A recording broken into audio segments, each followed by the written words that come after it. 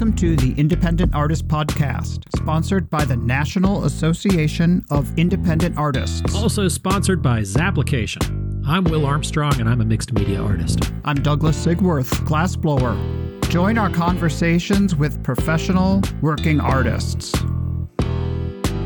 Well, folks, welcome back to the podcast. Here it is. Douglas and I are back into our tiny little pro-panel moving blanket sound booths and ready to go. This is an image I haven't seen for a while. You're back in Santa Fe, and you're in your closet. You're in your sound booth. I am in the closet, ladies and gentlemen. You'd think I'd be loud and proud at this point, but it's just not the case. I've got my, I don't know. I feel like, what are these moving blankets made out of? Fiberglass? It feels like I'm going to be itchy. Okay, could later. be. I don't know. Yeah, I'm waiting for the whole contraption to come down on your head in the middle of this recording. That might add for an interesting topic here. Just delightful. You know what I find funny when I'm building these things, how much of my stuff I rob from my booth. Yeah. You know, the bag of clamps, the little rubber zip ties that Josh Taioli had suggested that I get instead of zip ties. Those things I'm using. It is a house of cards, but I think it'll work. We'll see how it goes. Well, I have some advice.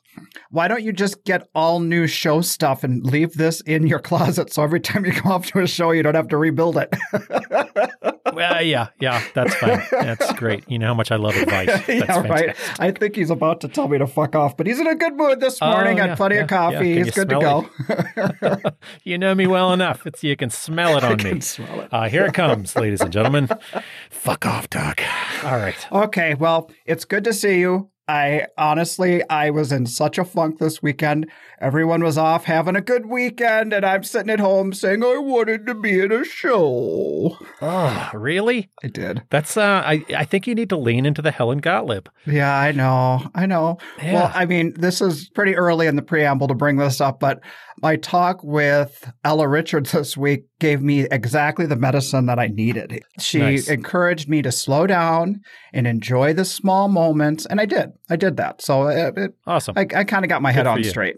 Yeah, I got to spend some good quality time with Ella and Brian and a lot of the other artists this past weekend, so it'll be fun. I have not had a chance to listen to your talk, but I had a couple of long talks with Ella. We had to bring the dogs. We couldn't find a dog sitter. Okay. So we brought the dogs to the hotel, and they were kind of like the rock stars of the art show party. Were they? They were hanging out, and everybody seemed to be enjoying them, and if they didn't, they kept their mouths shut because they know me well enough, I guess. But man, it was really great to have them. And my little black and white dog, Gidget, absolutely fell in love with Ella. Aww. So mark of good character, as far as I'm concerned. She doesn't warm to everybody, and Ella's just a wonderful person. Okay, will you do me a favor here? Will you please, for everyone to hear, tell how difficult it is to bring dogs to shows, because we are not getting a dog for that very reason, and I don't want Renee to overhear that it was just so easy breezy bringing a dog to shows. Oh, it was easy as hell. Oh, Renee, get a dog. Damn you. Go rescue a dog. Go out there right now. You owe it to the world. Go out and get yourself a dog. So here's what we did. Okay. The artist hotel that we stayed in, that was dog friendly. In fact, they've got a little dog sculpture of little like laser cutout dogs, whatever, on leashes walking into the hotel. So that's your first key. You're either going to have to stay there or a dog-friendly Airbnb. And then I used this is no plug, not getting any money off of this one, but the Rover app. And we just hired a 5-star college kid to come over and walk the dogs however many times that it needed to happen. So she came by like 2 or 3 times during the day, and the show was not dog friendly. So unfortunately, she didn't walk them over to see us, but they were super chill. Well, it sounds like there's an app for everything, right? You need a dog walker? There's an app for that. You got it.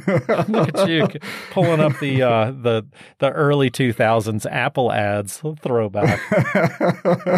Showing our age once again. But yeah, I found it to be pretty easy. And to be honest, the comfort of having your dog there too was not a big deal. Okay, well, I think the Radkeys are going to show up with their 11 cats at the next show. What do you think? Those aren't pets at that point. That's an infestation.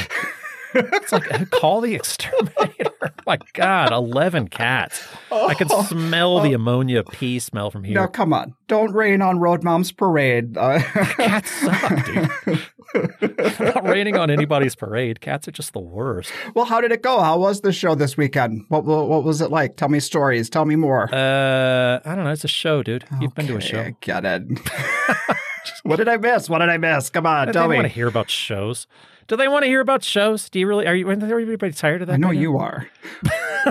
You're like, this is what the show's about. Well, let me offer a congratulations. The big news out of the weekend was my good friend Oliver Schnorr winning Best in Show. That was pretty exciting. You know what? Not only did he win Best in Show, but it's pretty rare that a jeweler wins the top prize. So right. That they recognized the quality and the expertise in his work, really amazing. Also amazing to see him using his two hands again after his major saw accident, and the fact that he's up to such a high level that he can win the top prize at a big show like that. I mean, I've always been so impressed with his work. It's very sculptural.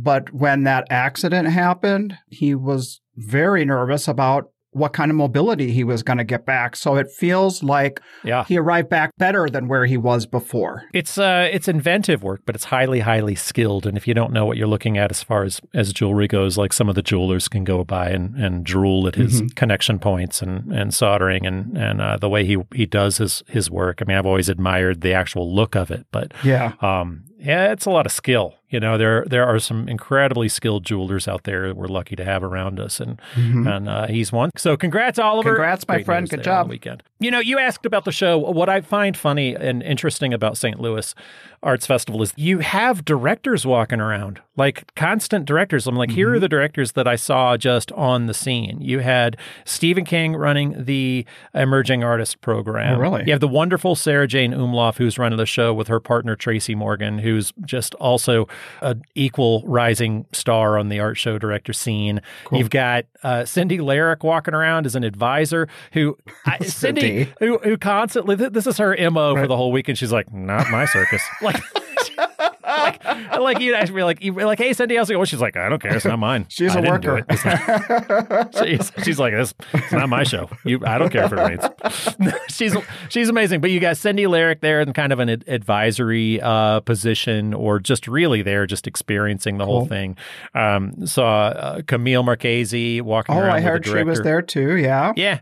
She was there to kind of experience the Emerging Artist Program because it is a top-notch program, and she was there with the director of Oklahoma City. Oh, sweet. A shout out to here in a minute as well as part of their advertising, call to arms, I guess. I will also send a thank you. Sarah was amazing when I had to call 2 weeks before the show to break the news that I wasn't going to be able to come. And, you know, she answers the phone and she says, I hate hearing from artists a week before the show. This is not a good sign, is it? And I said, no, it's not. But she met me with such warmth and compassion and said, it's okay. You just take care of you. And it was she's just so sweet. She really cares about us as artists. And I really, really appreciated that reaction. Yeah, she's definitely one of the good ones. I'm not surprised to hear that at all. Just kind of comforted to hear that is the case. So I'm not surprised. Yeah. So what else you got going on? We've just, nose to the grindstone in the studio. I can't put in as long a days with my situation, my physical condition, but we are getting some quality time in. This installation that I talked about last episode is in full worker zone. First step with any project like this when we're doing an installation is just getting color samples. Okay. Boring as hell, but it is like a science project. You can't, as glass blowers, you can't just go and order color that you look at on a catalog. You have to buy it, take a risk, make it, see how it turns out after you've made it, and then make something different. So it was a lot of trial and error, science experiment kind of stuff that is just tedious. That is tedious. It's a great story for a podcast. Okay, thank you, Will. That's fascinating. That's just great. Why don't you enlighten us with some of your fascinating stories? I'll bring it to you. I bought some more paint. All right. So I was having that conversation with Patricia at the art show, and we were talking about just that interaction right there. I was like, we were talking about just the podcast in general, and she was talking about our rapport that we have. And I wouldn't say it's an oil and water thing that we have. I think it's more of an Ernie and Bert thing that we have. Really? Yeah. Okay, let me hear your theory on this one. What I like is that we bring different things to the table. Totally. Like, I think we're very close friends, but it's like we just have different views on things. But that's good. I always figured I was like the happy-go-lucky waka waka guy, and then I go back and listen to myself on these shows, and I'm like, I'm Bert. I'm like grouchy, and it ain't no character I'm playing. But it is interesting because I do think of you that way too. I think of you as like laugh a minute. You're very clever, razor sharp wit, and it is funny that you kind of adopted this persona. I don't know that I've adopted it. It's just this is me, but honesty is what you get.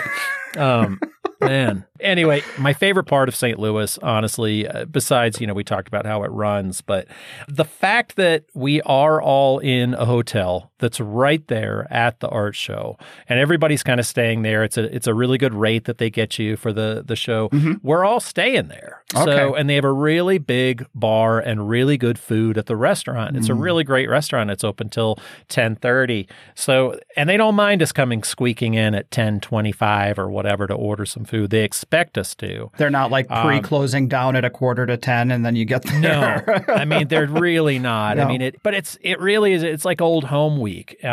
Tate Hamilton and his wonderful wife, Sammy, are there at a big table. They're sitting there holding court with the Harmstons, and Brian and Ella are there, Ray, Alphonse, and Patricia.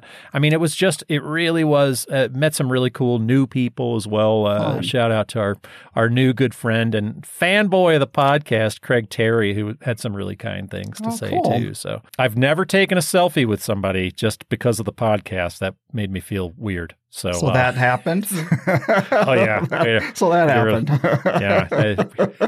He fanboyed out. I'm teasing him a little bit. It was fun. It's good times. Cool. That sounds like fun.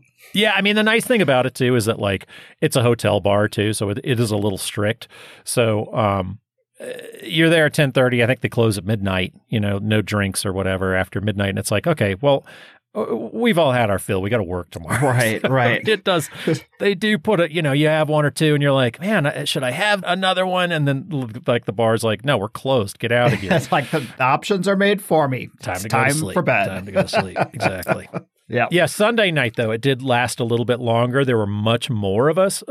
People were, more revelry Sunday night, and it's lasting late. Right. I mean, we're talking probably like 40 or 50 artists were in the bar at this point. Well, there's nothing like celebrating after you've got that hard breakdown done, show's over. You just kind of feel that relief. It's a good period. For sure. Yeah. Breakdown went super smoothly. What I love about the St. Louis breakdown is that it's probably the least micromanaged breakdown in the country, I would say. We know those are your favorite. They really are. And we take care of ourselves. They give us the entry points. You use a little common sense, and it went really far. Like we worked our way out. Don't ask David Bierstrom how smoothly it went, because he and his husband broke down so quickly that they were ready to go, and then the street was just clogged with emerging artists, like trying to squeeze like 7 paintings inside of Mini Cooper. But oh boy, it wasn't their fault, but it did get clogged at the end, and I could see steam coming out of Bill's ears a little bit, and David seemed to be he was the voice of reason, like, don't jump out of the car. Okay. Just wait another minute. We'll be fine. But they had a long drive back to the Pacific Northwest. So. Calm, cool, collected David Bierstrom. All right. Yeah, right. Meanwhile, get him online. He'll rip him a new one. So anyway, like Sunday night, Douglas, it goes, huge party there. It ends up that the boyfriend of an artist we all know, and I'm not going to call her by name because I'm going to trash on her boyfriend. It's funny. Okay. But he's got a key. He's a hotel, something with a key. Like he works with hotels, and he's got access, like roof access to all of these different hotels, and this major pass key that he can go around. What? This guy's loaded, by the way. I mean, he's just completely obliterated. I mean, like Chipmunk in the pickle jar, like hiccups, like, anybody want to go to the roof and see the roof? And Ray and I are kind of like, very good thing for somebody who is having trouble stringing words together. Oh, sure. Yeah, let's definitely go to the roof with this stranger. And so he manages to get together this big group of artists. We're all going to go to the roof, and we're stumbling up there, and he's trying to get us to be quiet. And Ray just goes, I've never seen anybody just put the halt on an activity quicker. He's like, nope, fuck this. This is... You've heard Ray on the show. He's like, nope, we're not doing this. Nope. And the guy goes out on the roof by himself, and we're following him. We're like, nope. And I'm like, okay, I'm following Ray. Ray has better instinct than I do. He's been in it. So I just follow him. He gets every artist back on the elevator. We go back downstairs. He's like, we're not following this guy. This guy's an idiot. We're not doing this. Ray Alfonso is the voice of reason here, ladies and gentlemen. Man. He was like, not going to jail today. This is not happening. So I just love his direction and courage of his convictions of just like saving our asses from a night in jail, because it just seemed like a super bad idea. Yeah, right. Well, that's it's great. Story time here on the podcast, Douglas. I pulled up some writing. Do you know the author Neil Gaiman at all? I don't. A lot of his stuff goes to film and TV. American Gods he wrote, which is an award-winning book that came out a while back. They made a show on Showtime. He's got Sandman on Netflix right now. He's really an amazing author. He's one of my favorites, especially to listen to on the road. But awesome. This quote popped up, and I thought it was apropos. He's talking about his audiences, and he doesn't do sequels for his writing. And a lot of us have to kind of make it again and again in order to get by. And then some of the people we talk to don't duplicate, and they don't do any kind of production work. They just make one of a kind. So, anyway, I thought this was kind of cool. He says, that's how audiences work. They say, hey, I love strawberry ice cream. Can I have more? In response to that, I can do one of two things. I can give them more strawberry ice cream. If I do that, I'm doomed to give them strawberry ice cream for as long as I do this thing, and I'll hate myself. Or I can go, nobody's clamoring for chocolate ice cream. Nobody even knows they like chocolate ice cream. However, I want to do chocolate ice cream next. So why don't I do chocolate and keep my own interest up? It's how the entirety of my writing career has gone. He goes on and says, some authors are dolphins and some are otters. You can train a dolphin, give a dolphin a fish. If it does a trick, it'll do that trick again. Otters are untrainable. They'll do something and you give them a fish, and then they'll do something else, because why would they want to do the thing they already did? I tend to be an otter. Mm-hmm. Wow.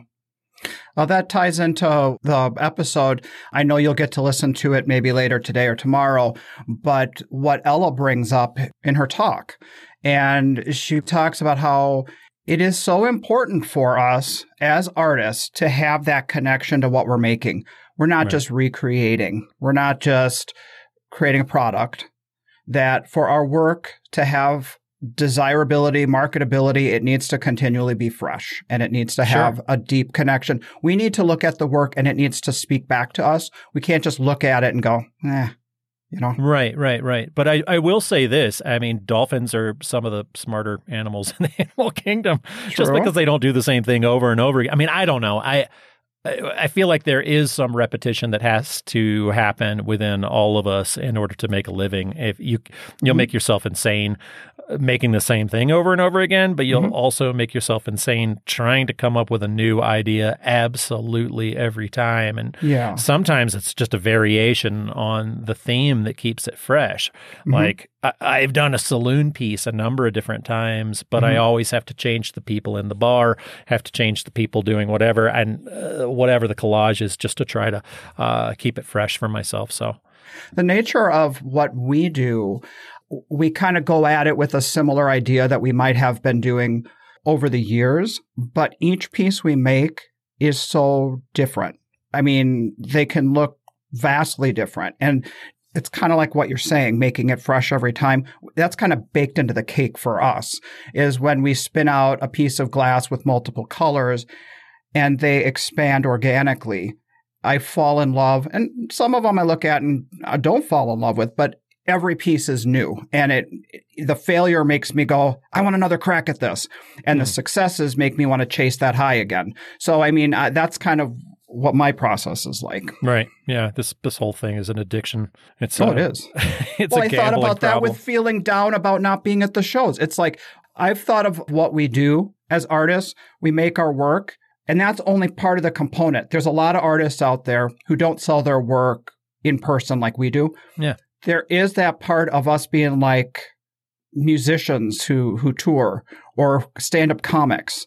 It's like we need that connection. We need that feed from the audience. And so I felt that this weekend. I felt that my head was in the game to have 2 more shows left, and it was cut off before I was mentally prepared for it. So I kind of was left feeling jonesing for another art show, you know? You're a weirdo. I think plenty of people are with me on this one. Weirdo. No, I understand what you're saying, kind of. Kinda. I don't know. I like being home.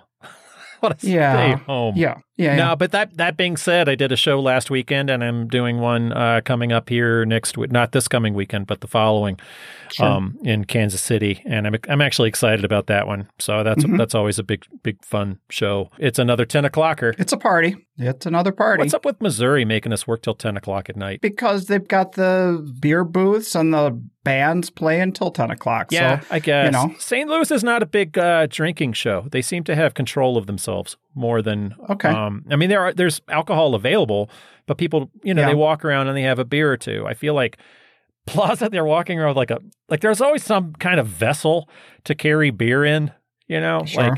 like some kind of I'm like, is that a signature vessel you're saying? No, it's like a fishbowl or like a bucket. They've got like a McDonald's straw in. It's like multicolored straw, or like there's always some kind of vessel that's a little too large. It looks like a Home Depot bucket, intravenous IV. It's just, I don't know. It seems like they take their drinking Midwest serious in Kansas City. Well, we're vessel makers, and people walk in our booth and they're, could I drink beer out of this? And I'm like, yep, feel free, $1,000. You can drink anything you want out of that thing. Not mine anymore. You got a credit card, whatever you want in there. It's your colostomy bag.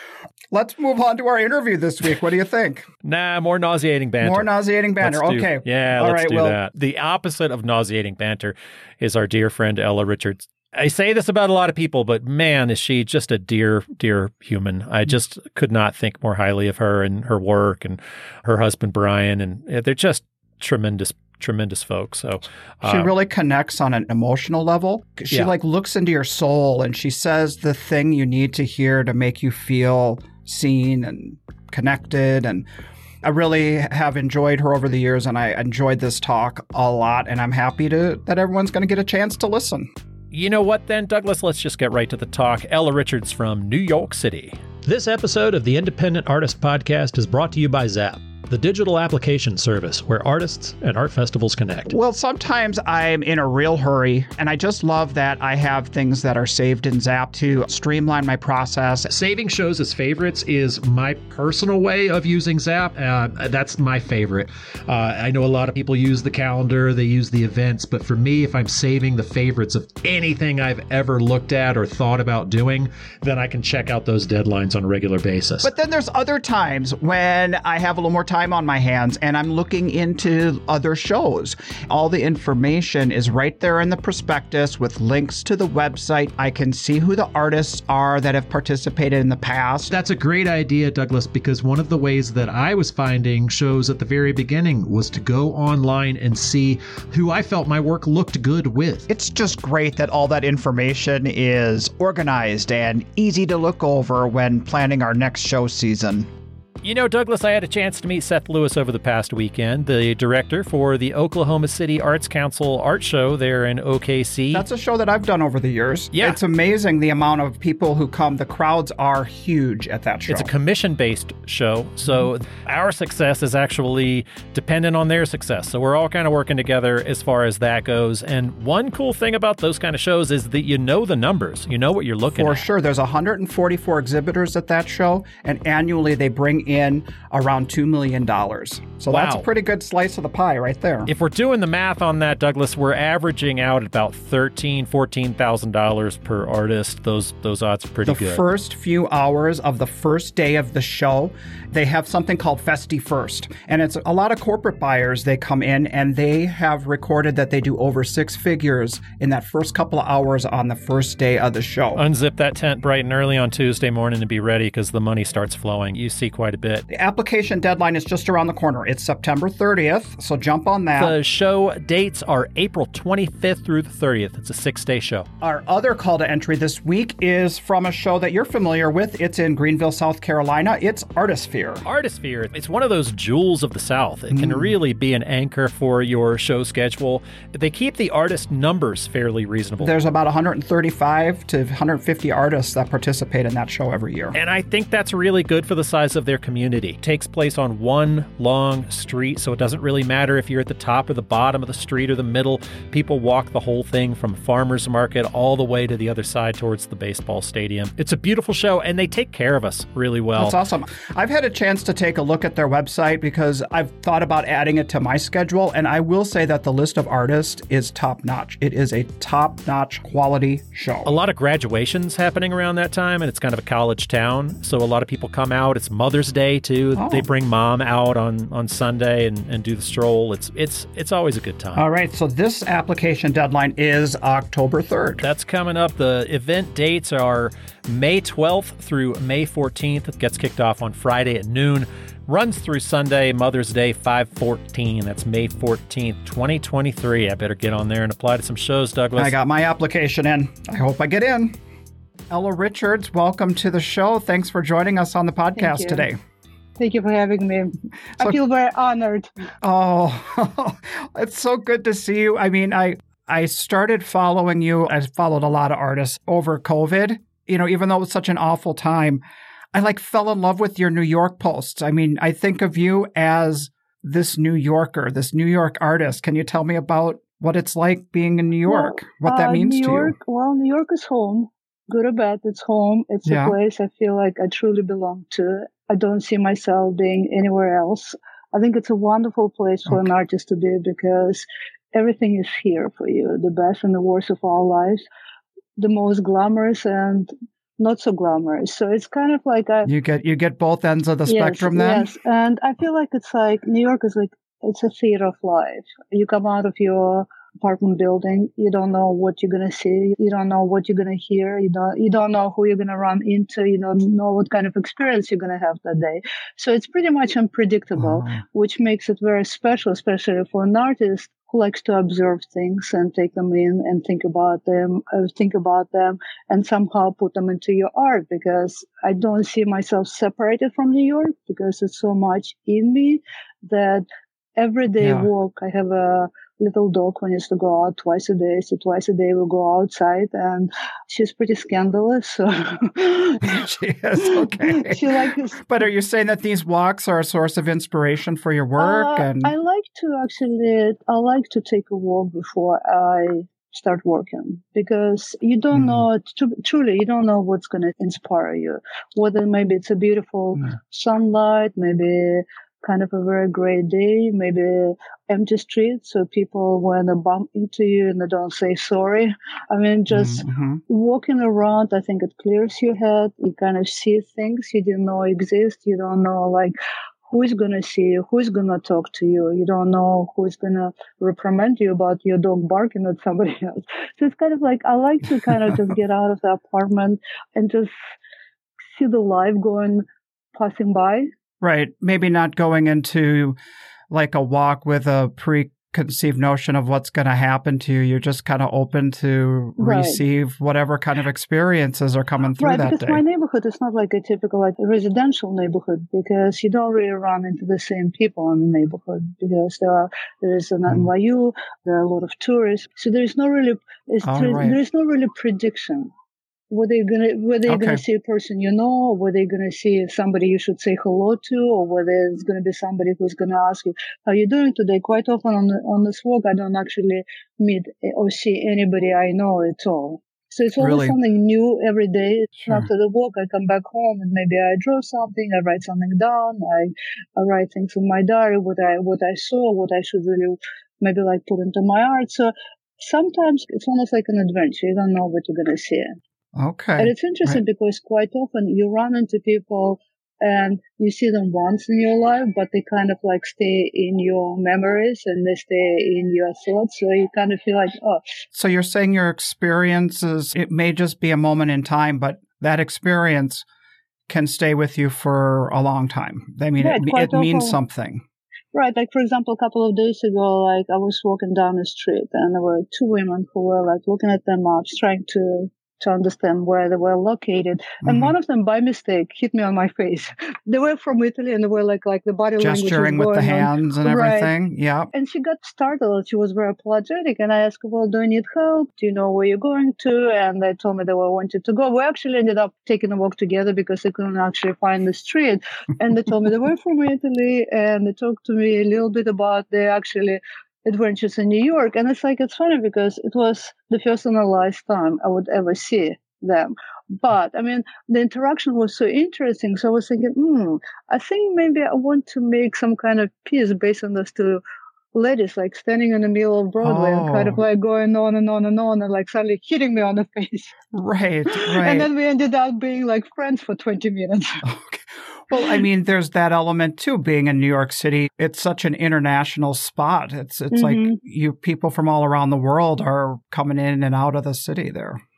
Well, there's a saying, you don't need to leave New York to travel the world. I mean, you just go from one borough to another. I mean, if you go to Queens, there is one neighborhood Flushing. I mean, everyone speaks Mandarin. If there's a Koreatown, I mean, if you go to Spanish Harlem, I mean, it's kind of like it's a city of neighborhoods. People don't think like that, but yeah. I mean, you can go to a neighborhood where you wouldn't hear any English spoken.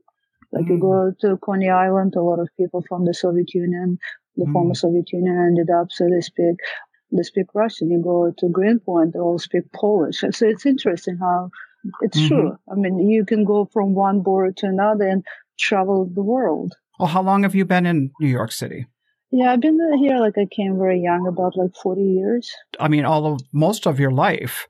Right. You came from, where did you say, from the Soviet Union? The Soviet Union, the former Soviet Union. Okay, so that had to be just an odd transition.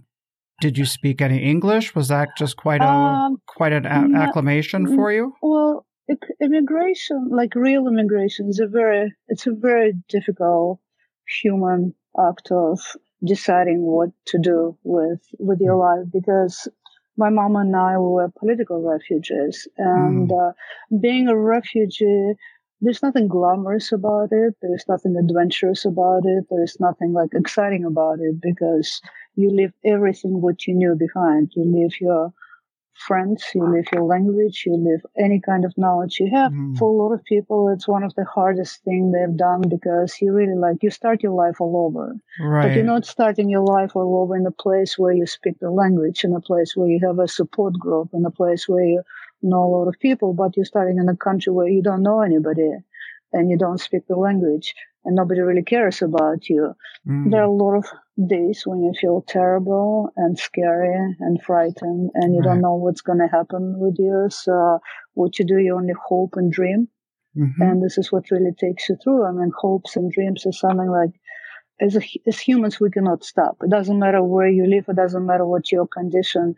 As humans, we need to hope. We need to dream.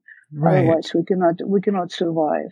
Right. And I think my hopes and my dreams really took me through my life. Well, I watched a talk that you gave, the Storytellers series from the Des Moines Register. Was that one? And you talked about those first connections you made here in the U.S. with this passerby, or like you're describing here, like your daily walks. Can you tell me a little bit, tell our listeners about that story? Well, the story was when my mom and I arrived to New York, we did not, to be honest, we didn't know anything. We didn't speak the language. We didn't know anybody. I didn't even know it was a different metric system in this country, because I remember when we arrived and we were standing at JFK waiting for somebody to pick us up, it was a display of time and temperature, and when I look at the temperature display, it says 96 degrees, which it scared my mom and me, because we didn't know actually the temperature can go that high. So my mom was kind of like, she was holding me. It's like, where did we end up? Why is it so hot here? And because we hell. We're in hell. This is what my mom told me. Like, we ended up in hell, because she told me like, what's that? I mean, the highest temperature I have ever experienced was 40 degrees. So what's going on here? So it really scared us because we didn't know. And you know, JFK, there are tons of people and people walking, people screaming, and we hear all kind of languages. So the beginning was kind of rough, but then the person picked us up, took us to Manhattan. And at that time, Manhattan was a little bit different from it is right now. It was late, mid-'80s. It was a little bit a rougher place. Okay. Washington Square Park was quite really interesting because all kind of things happened there. But on the other hand, there were still like a lot of residents in this neighborhood who were born in this neighborhood, who grew up in this neighborhood, who spent all their lives in the neighborhood. And a lot of them were like either the first generation of immigrants or maybe actually they were immigrants themselves as children. Okay. So there's still like, I mean, it was kind of like, it was a community of people who actually could pinpoint somebody new in the neighborhood. And I could see that like, we didn't know anything, we didn't speak the language. I carried a big dictionary in my hands. I was young, so I was strong. Sure. So I had a big dictionary. So just in case if somebody asked me a question, I would open the right page. And there was no scrolling through a phone or a screen back then. No. So quite often the conversation would be like, a second. Putting up your finger, saying 1 minute, I'll look. You find a word, they would say, this is the word. So the person would take the dictionary, go to the other part and find another word and saying, this is the word. So actually, there was a lot of people who wanted to help you. I mean, there were really like kind of people who really would tell you, like, what can you do and where you can do your shopping, where it's less expensive. It was people who were immigrants in that neighborhood, maybe from all different parts of the world. It wasn't regional, but you could bond over that. People would help each other based on the fact that you all had that same background. I think it's a lot of them we came from different parts of the world. I mean, the background wasn't the connection. I think when you're just very new to this country and you don't know anybody, I think maybe there's sort of like fear in your eyes, or maybe the people feel like you were intimidated, or if people feel like you're completely lost and you don't know. And especially if some people went through that. I mean, this kind of like, you cannot explain this connection because it's a human connection which doesn't actually have like a logical explanation. You just only feel somebody's fears or somebody's pain or somebody's kind of like you feel lost. You just want to ask somehow to indicate, well, we're not your enemies. We're not going to do anything to you. We just want to help you. I don't know how it actually works. I mean, I'm not really a scientist to explain how human emotions work, but sometimes you just feel it that somebody there is not actually threatening you, not trying to do something bad to you, but actually trying to tell you, well, maybe you should go to this deli instead of that because it's less expensive. Or maybe you should go, like, if you want to buy new clothes, there's, let's say, a Salvation Army store instead of going to a department store. Right. At first, you're like in a protection zone. Right. I could be very vulnerable. People could steal from me. People could harm me. I have to be very suspicious of any kind of interaction. Right. Sounds like over time, people can read each other and kind of feel that similar experience that they come from, and they can feel the genuineness. Is that maybe what you're saying of the offering? I think so. Right, I think so, because I feel like sometimes we simply cannot explain our feelings, right? Because sometimes sometimes we experience fear and we don't know why we're afraid, right? I mean, like you stand next to somebody and suddenly you feel there's some kind of like, I don't feel comfortable standing to this person. But sometimes you feel like somebody looks at you and you can see kindness in this person's eyes, or you can see some kind of help is being offered. And you know it without actually analyzing it, without actually thinking like, well, should I talk to this person or should I not? Right. Well, I can relate in the sense that when my son, and this is totally different, but I think the root is the same. When my son was diagnosed with juvenile diabetes as a first grader, and our whole world was changed on how do we care for our child, how do we keep him safe, how do we take care of his needs, we felt so alone because we didn't know anybody who dealt with that. But then over the years, as we met other parents who experience that, there was this unspoken commonality. Even if we didn't know each other, we just knew we could just look at each other and say, oh, right, when this particular stress that feels so unique to somebody in your own experience, you just get it. And it's such a relief to have that. Right, exactly. Like I was talking to somebody who has a child with Down syndrome, and he told me exactly the same. When they see another parent with a child with a Down syndrome, there's immediate connection. there. Right. Mm-hmm. So in this Storyteller series, you talked about meeting a woman who was kind of a really good connection for you. Can you tell us about that? Well, it was very interesting because whenever she saw my mom and I walking down like the alley, like she was sitting on the bench. No, she was actually in a wheelchair, but she's next to a bench with a caregiver, and she would always kind of point on the bench, sit next to us. I mean, she kind of wanted to talk to my mom to see who she was. Because I think for my mom, it was much more difficult to adapt to a new country because my mom's life story is a bit sad. She was quite lost. She didn't know where to start. And I think like her fears were mostly for me because she felt she lived her life and she achieved certain things, but she wanted me also to be successful, not to get lost and not to go the wrong path. So my mom, I think, maybe looked more frightened than I did because as a child, you adapt easier. Maybe like you're afraid, but like you're kind of more adaptable and more accepting. Sure. You're more like a sponge. You start taking things in slowly. Yeah. And you also have a trust that the people in charge, the people taking care of you, they've got it all figured out. But when you're the person who has to have it all figured out, it's a whole different position. You've got this little Ella to take care of and make sure she's safe and good. I didn't question my mom. She brought me here, so I was like, she knows what she's doing. And again, there's as humans, we are very interesting creatures because we can go either like completely terrible way and look down at people like who just came to this country and tell them go back home or like we don't need you here, like what are you doing here? Or we can actually stop for a second and think, well, it's not that difficult really to help people. It's not that difficult to give a piece of advice, or it's not difficult to give a kind word. I mean, we're not talking about financial help. We're not talking about something like I'm going to give you an apartment, right? But we're talking about emotional help.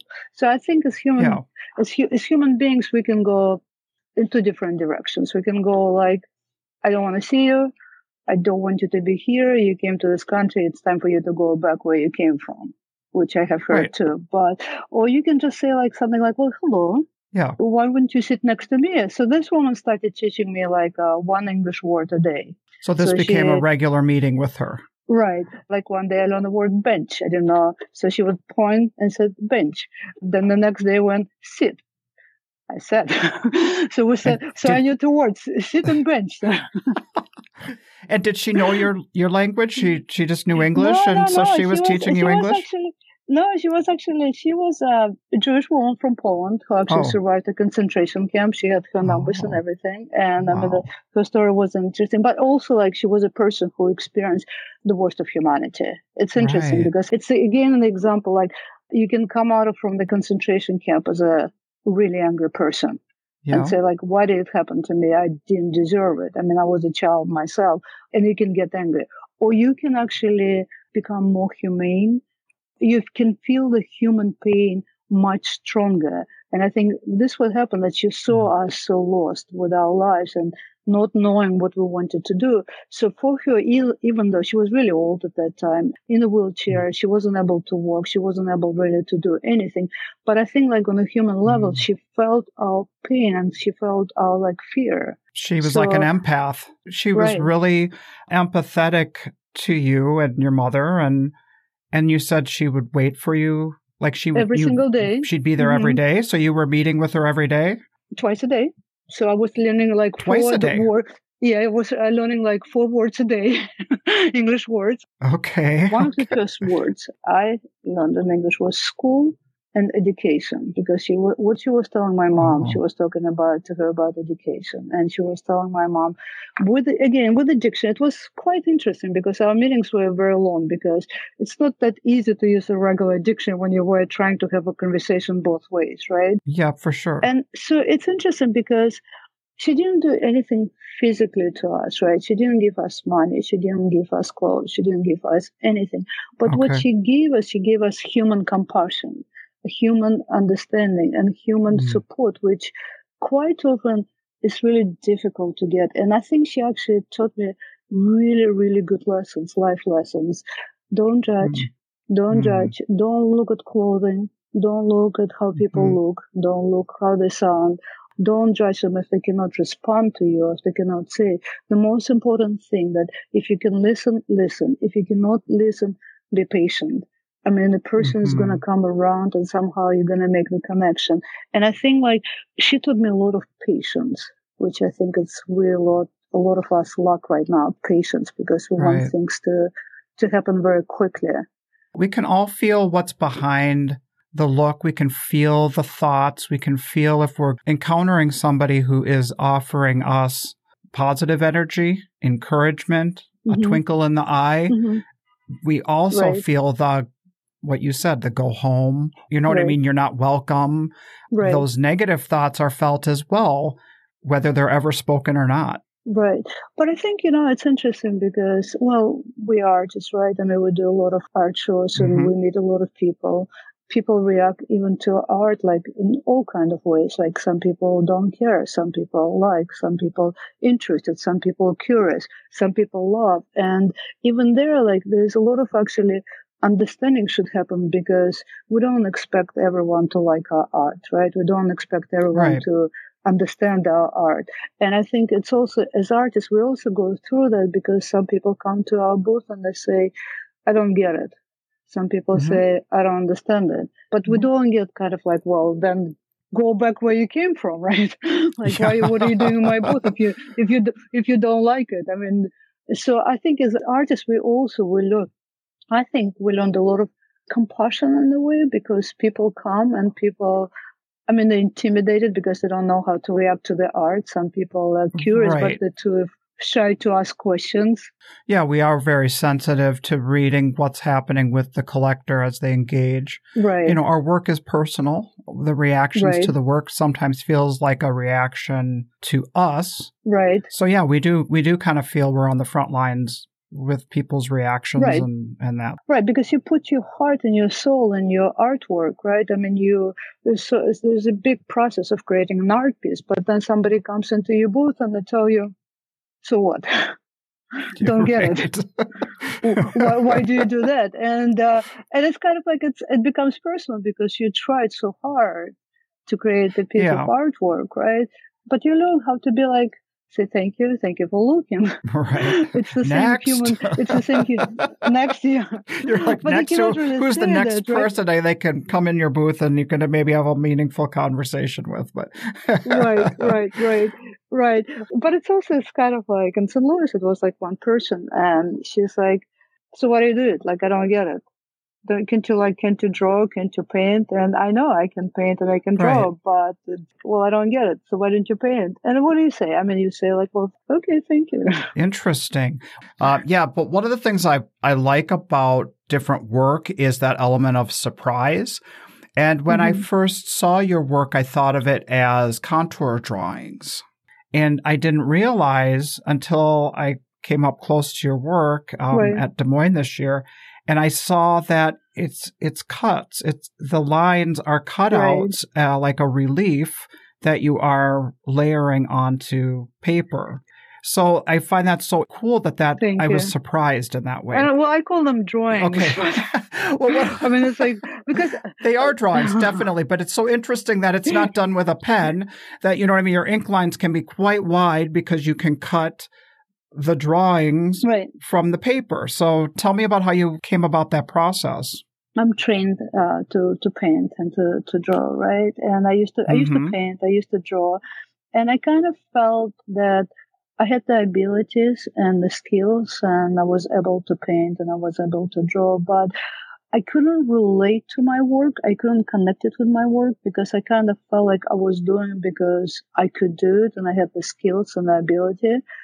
But I didn't feel like it came from my heart and from my soul. It was something like I was doing because I knew how to do it. And I would look at my artwork and I would say, so what? I mean, yeah, I can do it. And people would tell me, oh, it's beautiful, it's nice, I really like what you do. But I couldn't connect with my work. It's funny. It's like one of those feelings when you do it because you know how to do it. But I felt like... Because you've technically learned different techniques and skills and stuff, but it didn't feel like what you wanted to do or what you wanted to express? Like it didn't speak back to me. It's funny because, Sure. when you create your work, you look at it and you feel like, well, maybe I can fix here something, but you enjoy looking at your work because, that's your creation. This is what you create. I felt like I would look at it and it would feel foreign to me. And I just, it was one of those feelings I couldn't really explain. So then I started, I was reading a biography on Picasso at that time and how he would, every 10 years, he would reinvent himself. He would look, into his artwork and try to do something different. Because if you look at his early works, you cannot even tell it was the same person who created his later works. So, and then I started, thinking about, can I challenge a definition what a painting is, or what kind of media I have to use for the painting, whether it's going to be oils, watercolors, acrylics, or pencils. But can I use, for example, my scissors, because I always like to cut. I don't know why. This process of cutting, I always enjoy it, even as a child. And I thought, well, can I use my scissors as my brush? So I started working on it with crazy technique, which is it takes me forever to make every single piece. The larger pieces can take up to 3 months to make. Wow. And so I started thinking I'm gonna do more or less a sketch or a study, and let's see if I can actually use my scissors as my paintbrush. And in this series I call them scissor drawings because my instrument is scissors, but I want them to have a feel like ink painting, or Japanese style, Japanese brush paintings, or Chinese brush paintings, or from a distance that would look actually as paint drawings. Yes. And so I started experiment. It took me a while till actually I felt comfortable with what I did. I made a lot of mistakes. I made a lot of pieces which were terrible. I would never show them to anybody else. It was a learning we all do. process. That's how you get from point A to point B, Exactly. Right. And I wanted to see it. And I told myself 5 years. If it doesn't work out, I'll go back to my paintings, which I don't connect to. Maybe in 5 years, I'm going to be old and wise and more more understanding. But I got into that. And I like this kind of when people get surprised saying, well, it's paper. When you can do it with paper. Yes. There are a lot of traditional paper cutting. There is in China, in Japan, in Germany. They're very traditional when they just fold the paper and they do snip, cut. I cannot do that. Because for me, it has to be either painting or drawing, which I transfer to the black paper. But I suddenly felt like something clicked in me. Something told me this is what you should do for now. Yeah. There is no really super logical reason why I wanted to do it. Just my first reason was that I simply wasn't connecting with what I was creating. Mm-hmm. And I think as an artist, you do need to connect to your creations. You do need to feel the part of you. Well, if you don't connect to your artwork, I think as an artist, you cannot really progress anywhere because you end up doing the same thing over and over and over. Because it just kind of becomes, I don't know, I don't like it, but I'm going to do it. Yeah. Well, what I think is so cool about how you do your scissors drawings is the line, it can just have the slightest of movement, but there's such a story that's being told through the line of that piece. You work very minimally. Line is such an important part of what we see when we look at your work. But I feel it's almost like a reflection on our lives, because when I decided to go black and white, no background, just like the image for it, I felt like I was living my life really fast. I was feeling like I wasn't catch up with my life. It seems like time was just flying, and I just couldn't tell months apart. I couldn't tell days apart. And especially living in big cities like New York, you're bombarded with so much that, there is no, it doesn't get quiet. In my neighborhood, it doesn't go like at night. It's still there are people and the sound and everything. And I kind of felt like I started looking for really big things, but I was ignoring very small things, very special moments. And I felt like I was looking for something big, large, but I realized that life is not measured by time. Life is measured by moments we remember for the rest of our lives. But quite often they're very tiny moments. They're not the big moments. Maybe somebody smiled at you, somebody gave you a hand to to help you to cross the street. Somebody picked up your phone you dropped because you always walk with your phone around. And so are those the moments you're trying to capture in your work? Mm-hmm. Yeah, I realized that I needed to slow down in the sense I really needed to see the little moments which would make me happy in 10 years. Life teaches us very interesting lessons. Mm-hmm. And I realized when you look for something big, you get it, you want bigger. But we don't ever look for something small.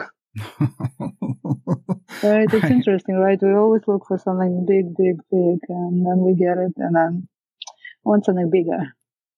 And this is when I realized my life was just going out of control.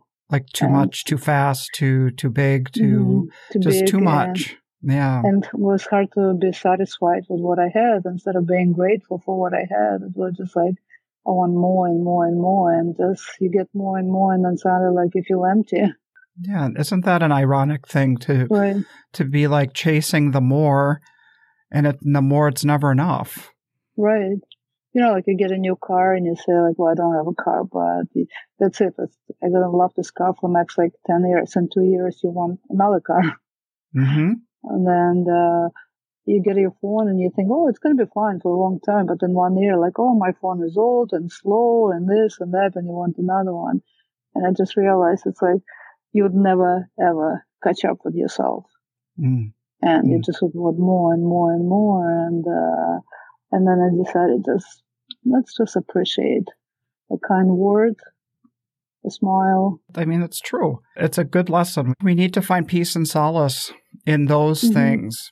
I even find in social media that there can be such an emptiness and a hollowness to all of the activity, all of the buzz, all of the whatever. I mean, I'm not saying we shouldn't connect on social media, but I can find when the balance starts to get off, if I start feeling like I don't have what that one has, or I'm not doing what that one does, then it becomes a negative spiral, and it needs to be like, take a break and kind of get back to the present and be in your own world. Right. And so especially right now, social media like puts so much pressure. You have to have more people following you, and you have to have those big accounts, and you have to do the reels and everything.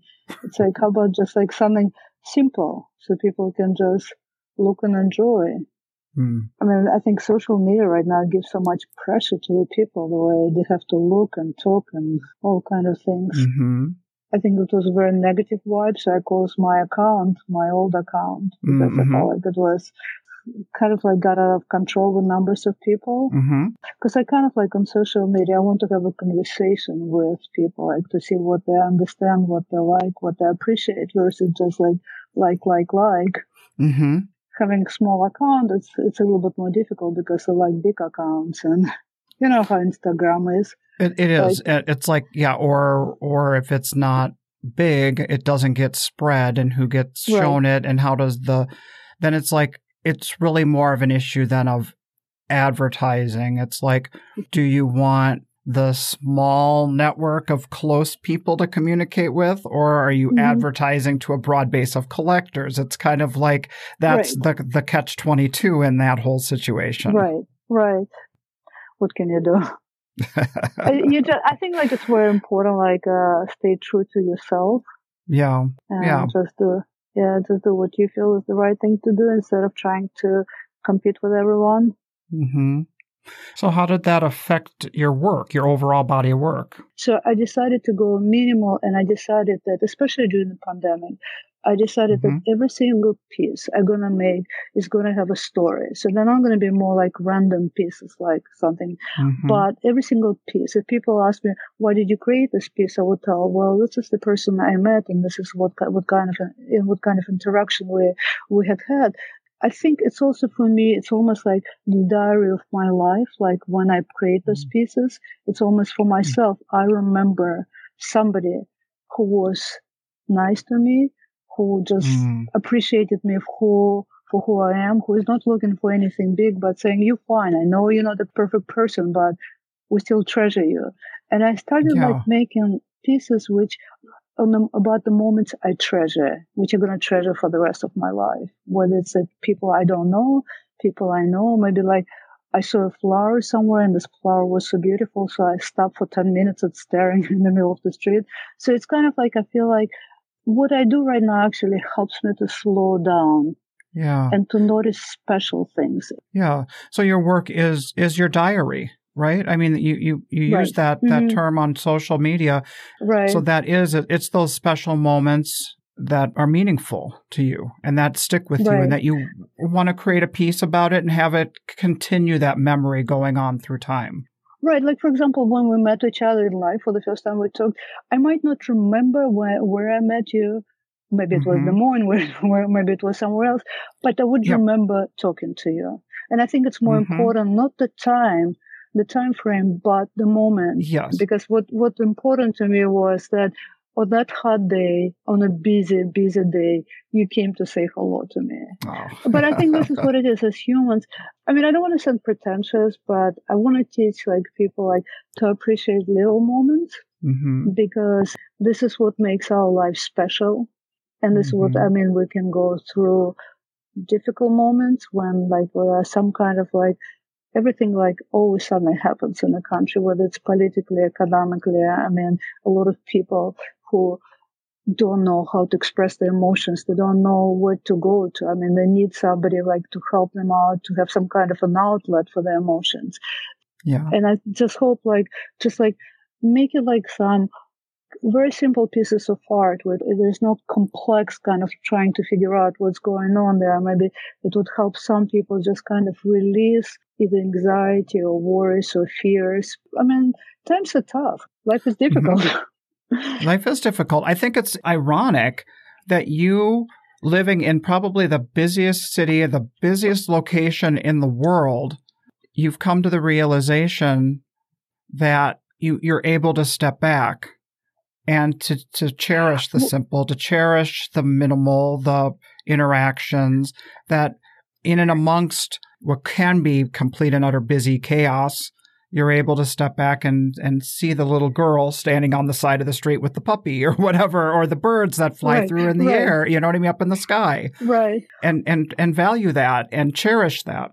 But I think maybe it does help because I think when you move to New York as an adult, I mean, there's a whole excitement about being in New York. There are things to do and like you have to go here, you have to go there, you have to see. I think when you just kind of grow up here, that's your home.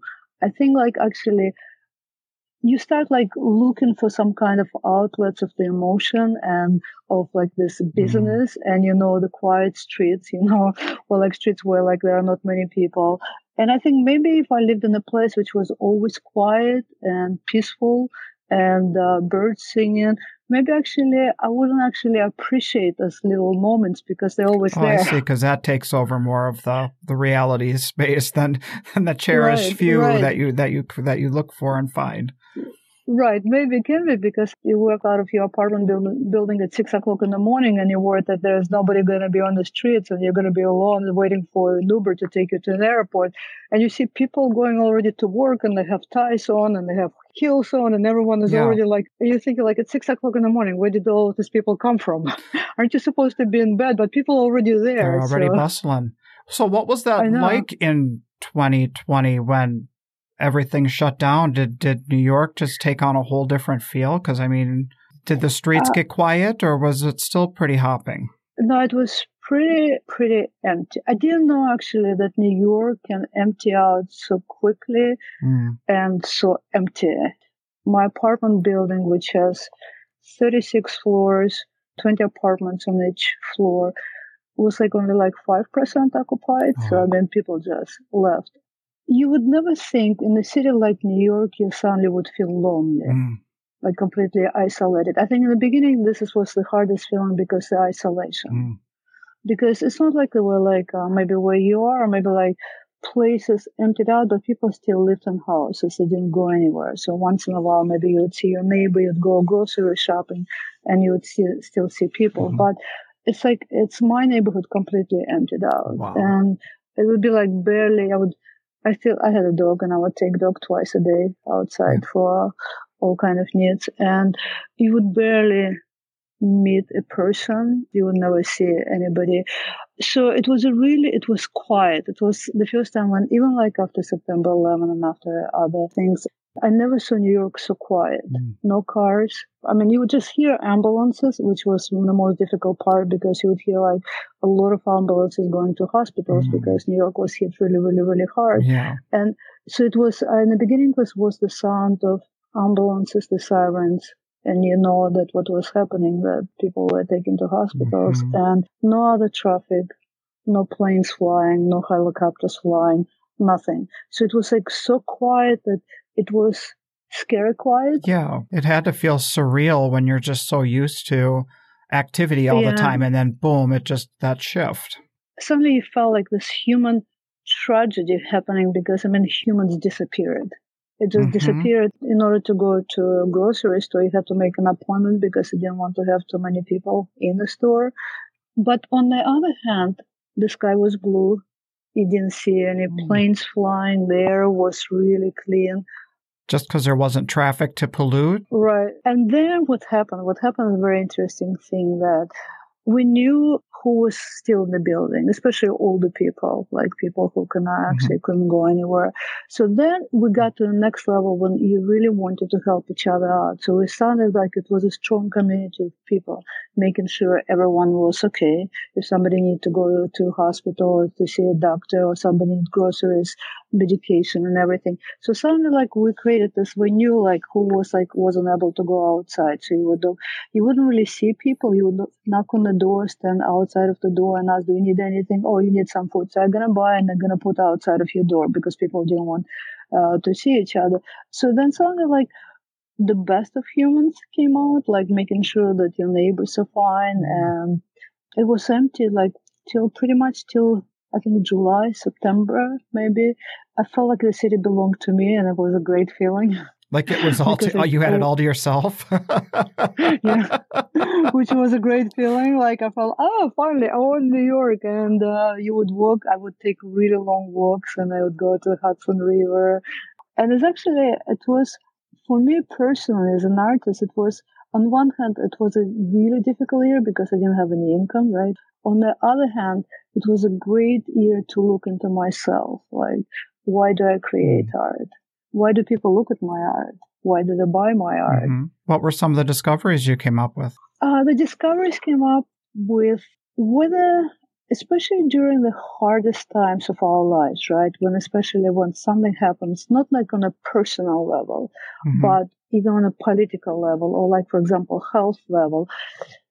People need the art. It doesn't matter what form of the art. It can be poetry, it can be music, it can be writings, it can be sculpture, it can be glass, it can be paintings. People need, because they need, honestly, they need an outlet for their feelings and emotions. There were a lot of discoveries going on. Like my website barely gets any hits, but during the pandemic, people were going on my website, so I felt very guilty because I didn't upload anything.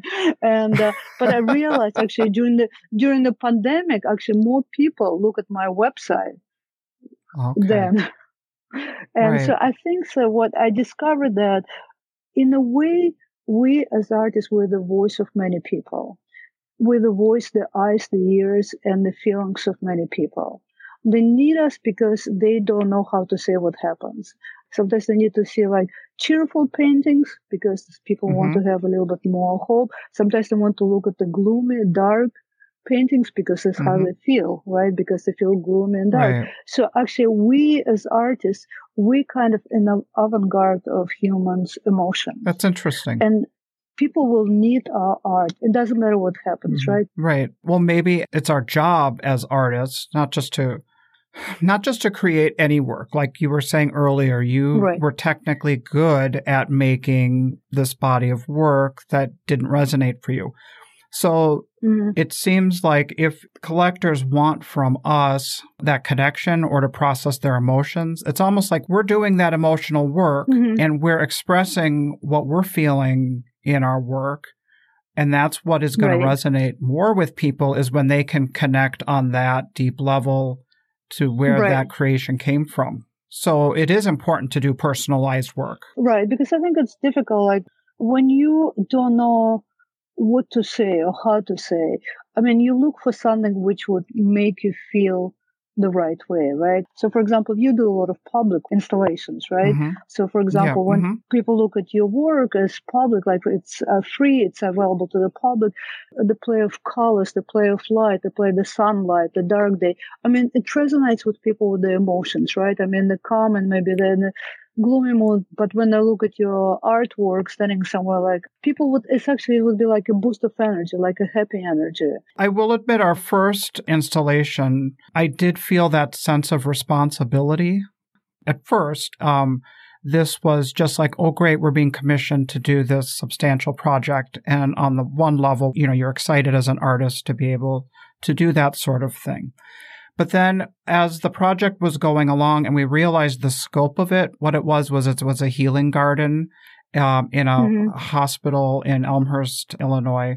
And it was a courtyard where all of the children who were battling cancer in that building, their rooms were going to be looking out onto this courtyard. And it was our job to create something that was fanciful, that was whimsical, that would make their experience better.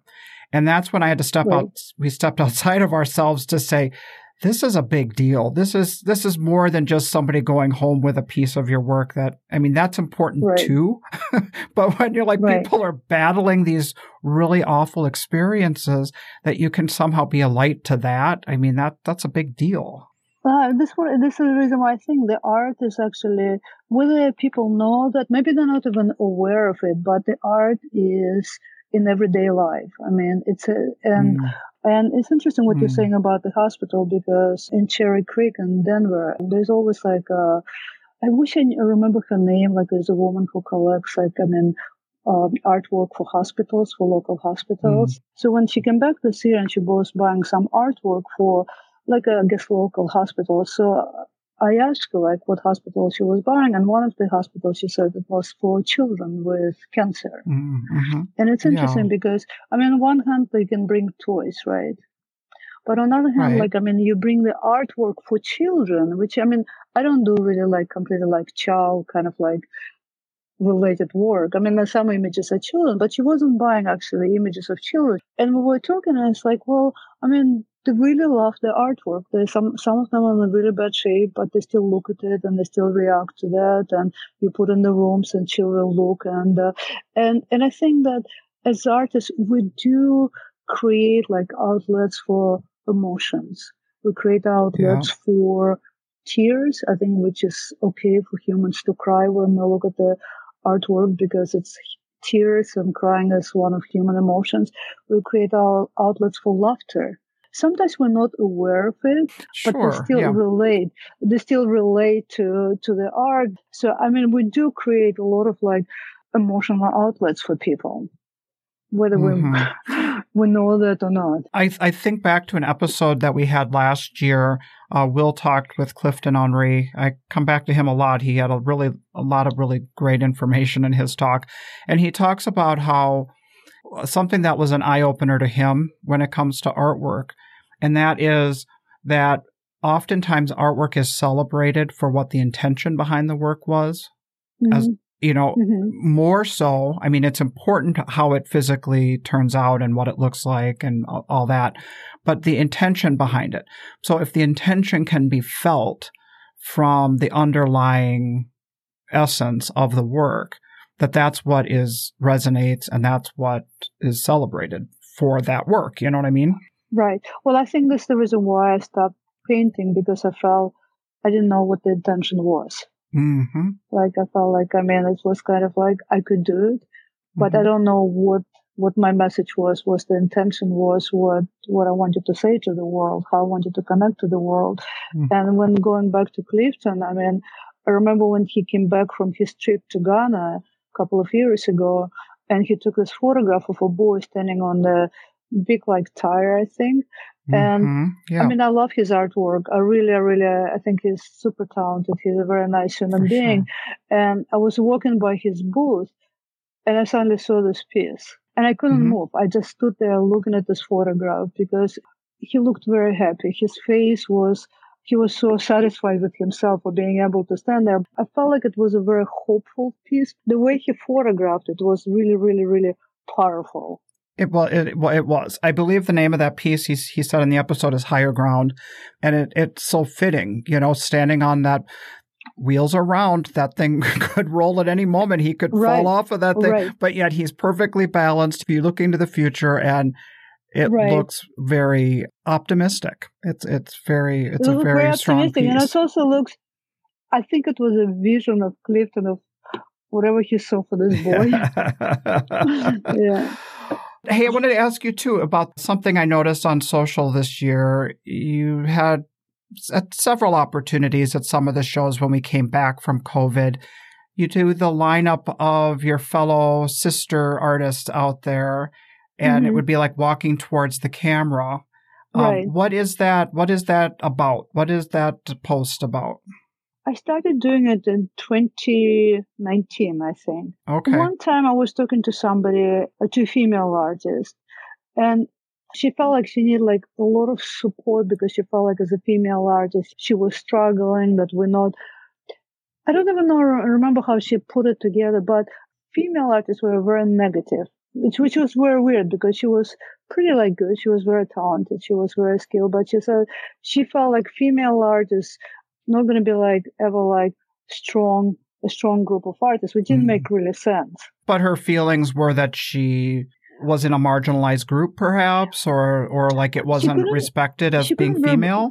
She couldn't verbalize them. I think she was so lost. So I was like, no, there's a strong group of female artists here. They do it for a living. They support themselves, and they're smart, they're talented, they're gifted, they're skilled, they're independent, they're powerful. It's like, no, it's not true. It's all like a pep talk, and I don't believe in it.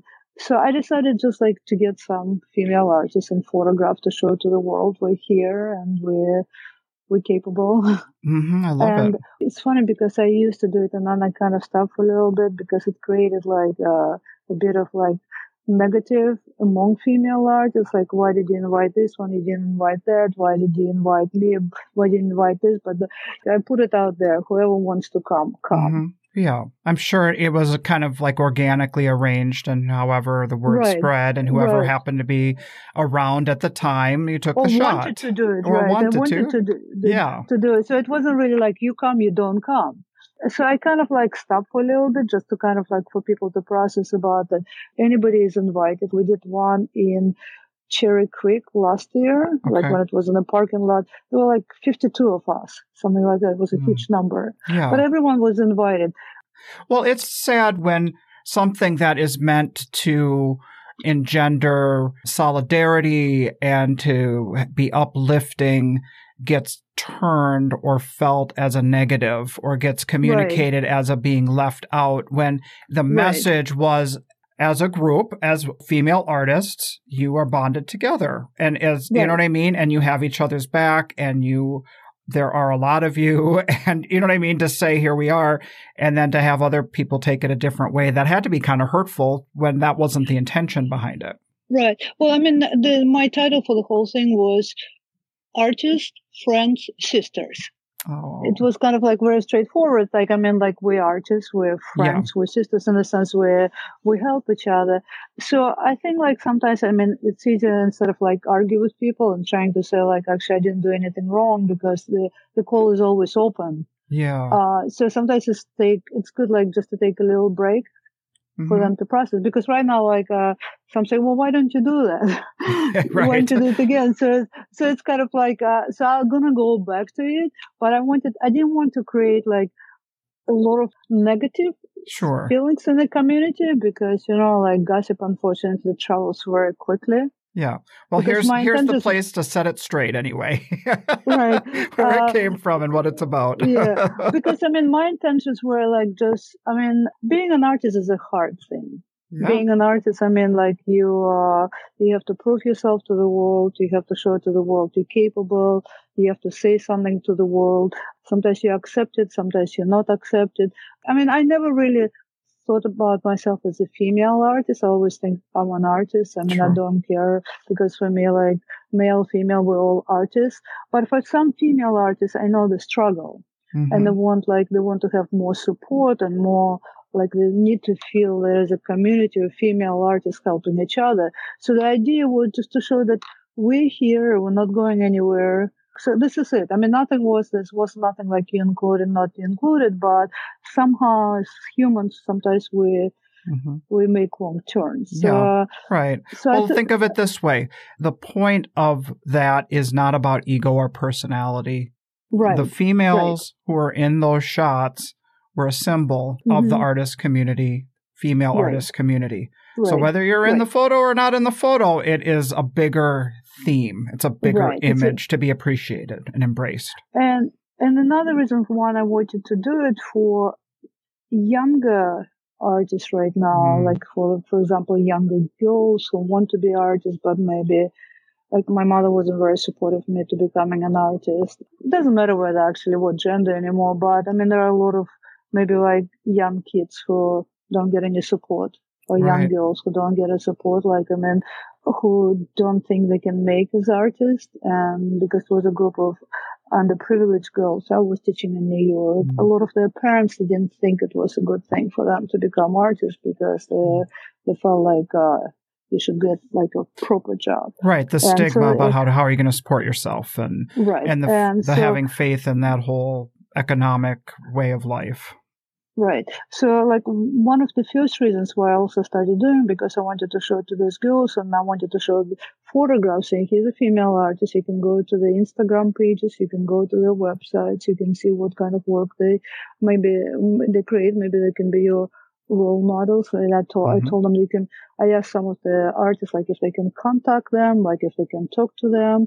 And so one reason why I started doing these photographs just to support the community. Another one is just to show the younger generation of female, let's say, artists who not supported by their families or whose families think that it's better for them. I mean, we're usually talking about more like underprivileged kids, who like families live from one paycheck to another paycheck, cannot really support let's say, the art supplies and everything. Right. But show to them that, yes, I mean, there are females who actually make it, and it's not an easy path to go, but you still can do it. You can contact them. You can look at their artwork. You can talk to them. So there were like two reasons why I started doing that. Yeah.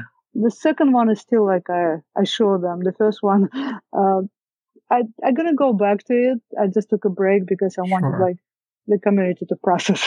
Yes. Well, I think, back to what you were saying, it is about representation. It's when people don't see themselves in roles, then they don't think that they have an opportunity for those roles. So I think that is commendable that you are putting that out into the world for that purpose, So that's great. I mean, there's like a group of girls I've been teaching, and they all come from like very underprivileged communities and with very low financial abilities.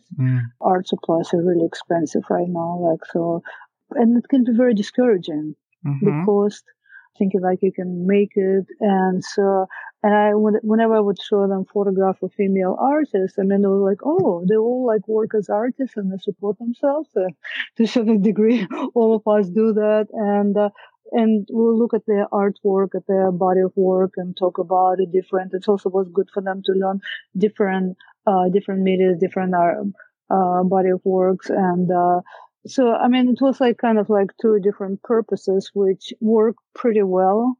For sure. Yeah. So, well, Ella, I start a lot of these talks and I kind of have one intention, and it's really interesting when a conversation takes on kind of a life of its own. And something I really got from our talk here was just that sense of optimism with artwork and how important it is to have that hope, to present that hope for collectors, for us to put our work out into the world like that. That's a really inspiring thought that you've left me with today.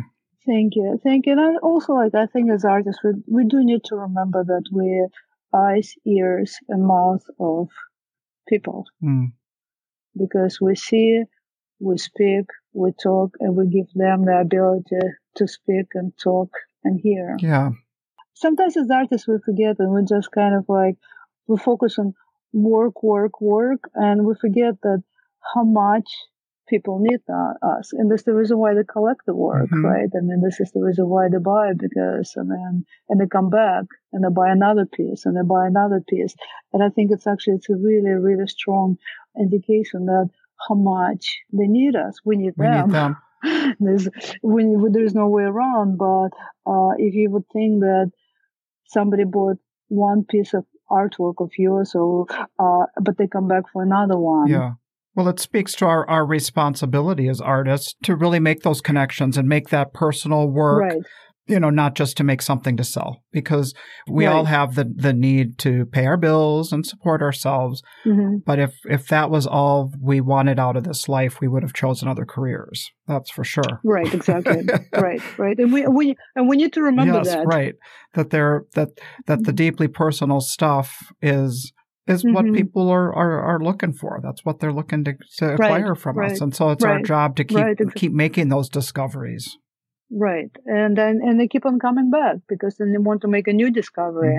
Well, Ella, this has been a great talk. I appreciate you taking some time and sharing a little bit about you and your story and your process. I think of you like a philosopher. I mean, you you have such a deep way of thinking and a deeply personal. You were talking about how it should be everyone's goal to put out kindness in the world, and you certainly do that in spades. Anytime I've ever interacted with you, I feel such a joyful, happy warmth, and I appreciate so much about you, and I know so many artists out there feel the same way. I'm gonna cry now. We're gonna finish it. I did that to Lynn Whipple. I don't need to make the guests cry on our way out. Well, she's pretty good. I love your art. But I'm gonna right now. I don't want to cry on the camera, but I'm gonna cry right now. I'll let you get back to it. So I really appreciate you spending some time with me. Of course, no, I enjoyed it. When you start me going, I'm going. I usually tell people. You're like, I'm just getting warmed up. I know. I usually tell people, give me like a kitchen timer. Just put the timer, and when the timer goes off. Oh, well, I can't wait to see you in person next year. And maybe I won't be on a knee cart, and I'll be able to give you a big hug. Thank you. Well, good luck with your surgery. Thanks. And, I'll keep you posted. Thank you. I don't think I can help you, but if somehow I can, if you want to chat with me, I might need. I get real down in the dumps every now and again with what I'm dealing with. So you sure know how to cheer me up. Well, so whenever you feel like down, just right now figure out how this thing works and give me a call, and I'll chat with you. Okay, that's my good. My mom was a pediatrician, and she always said like the best medicine is a good conversation. Oh. She did. Yeah, because she said people forget about like pains and like what bothers. They forget about their fears. When you get into the conversation, you don't think about what's going on with your body. That's a good point. I can agree with that point for right now. I can anyway. So when your pain medication doesn't work anymore, call Ella. Call me. Call Ella. Yeah, the Ella medication. Yeah. All right. Thanks, Ella. I appreciate it so much. Well, thank you so much. Thank you. Yeah, thank you. I mean, it's very kind. I feel very honored that you asked me, and it means a lot to me. I truly appreciate it. And please say hello to your wife. I will do that. Thank you so much. Thank you so much. Thank you. Thank you. Douglas, I think you're the only one between the two of us that makes our guests cry. What the hell, buddy? I'm sorry. Why you got to do that to Ella? Okay. Sorry, Ella. I didn't mean to make you lose it on the podcast. Wonderful talk, just as we all expected. There's not anybody more honest on the circuit. I just don't think you could have chosen a better guest. And I just want to highlight that, that conversation that we had about how she was trying to put out to the world this message of solidarity, female empowerment, and how even something that can have that good of an intention, that it would get turned into being like, well, how come I wasn't included? And ego enters in. Sometimes it just makes me discouraged. It's like you try and do something good, and then somebody comes in and has something negative to say about it, and it's just disappointing. Well, what I love about her at shows, a lot of times you'll see her at shows, whoever's around, the women who are around, they'll do a strong female force. Right. Kind of all the women that are kind of in that neighborhood or whatever, and they'll just grab people. And I've seen people that I know who don't like other women that are on the other side of that image. It's like, well, you're with the man that I used to be with, and this is the ex of so-and-so, and it's all kind of, they throw it out the window and they pose for the picture, and they're like, you know what, here we are. We're strong women, and we're a force. Sure. So I don't know. I like it. I've never heard the negativity before her mentioning it, but people saying, well, how come why didn't you invite me? And how come it's exhausting. We're grown-ups, goddammit. We're grown-ups. Just do the thing. If you want to do the thing, do the thing. And if you don't. If you can't make it to the big dinner, then don't go. You know, those big artist dinners where it's like 25 people and they're sitting at a table. I kind of hate those. Yeah.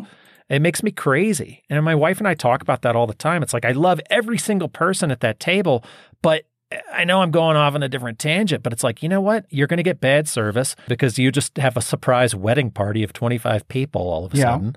You surprise the kitchen. They're going to try to time the food out. So I like the separate table and then go visit individually with the people. Okay. And it doesn't hurt people's feelings is my point. That's the only segue. Yeah. You know what I mean? Well, we're grown-ups. And it is important. This is one of our goals with the podcast, is representation. Another advocacy that we are all working on is the next generation. So for younger women to see that this is a community of women, they're a symbol of, I can do this. I can step into this career. I've got a sisterhood around me, be embraced. There's a market. That's the bigger message that's being put out there with that statement. Yeah. Right. Look at us. We're Brene Brown all of a sudden. All of a sudden. We're so get in touch with our feminine side. That's good. That's good. Well, Douglas, I think I'm going to call it. I got a big piece on the easel. I think I can sell to one of my previous clients, which means I'm behind the 8 ball for getting ready for Kansas City. So, awesome. This has been a good week. Thanks for the good talk, and thanks for filling me in on everything that went on at St. Louis this week. You were missed, my friend. You were very missed. I appreciate it. All right, everyone, take care, and we'll see you down the road. This podcast is brought to you by the National Association of Independent Artists. The website is naiaartists.org. Also sponsored by Zapplication. That's zapplication.org. And while you're at it, check out Will's website at willarmstrongart.com and my website at sigwithglass.com. Be sure to subscribe to this podcast to be notified when we release new episodes.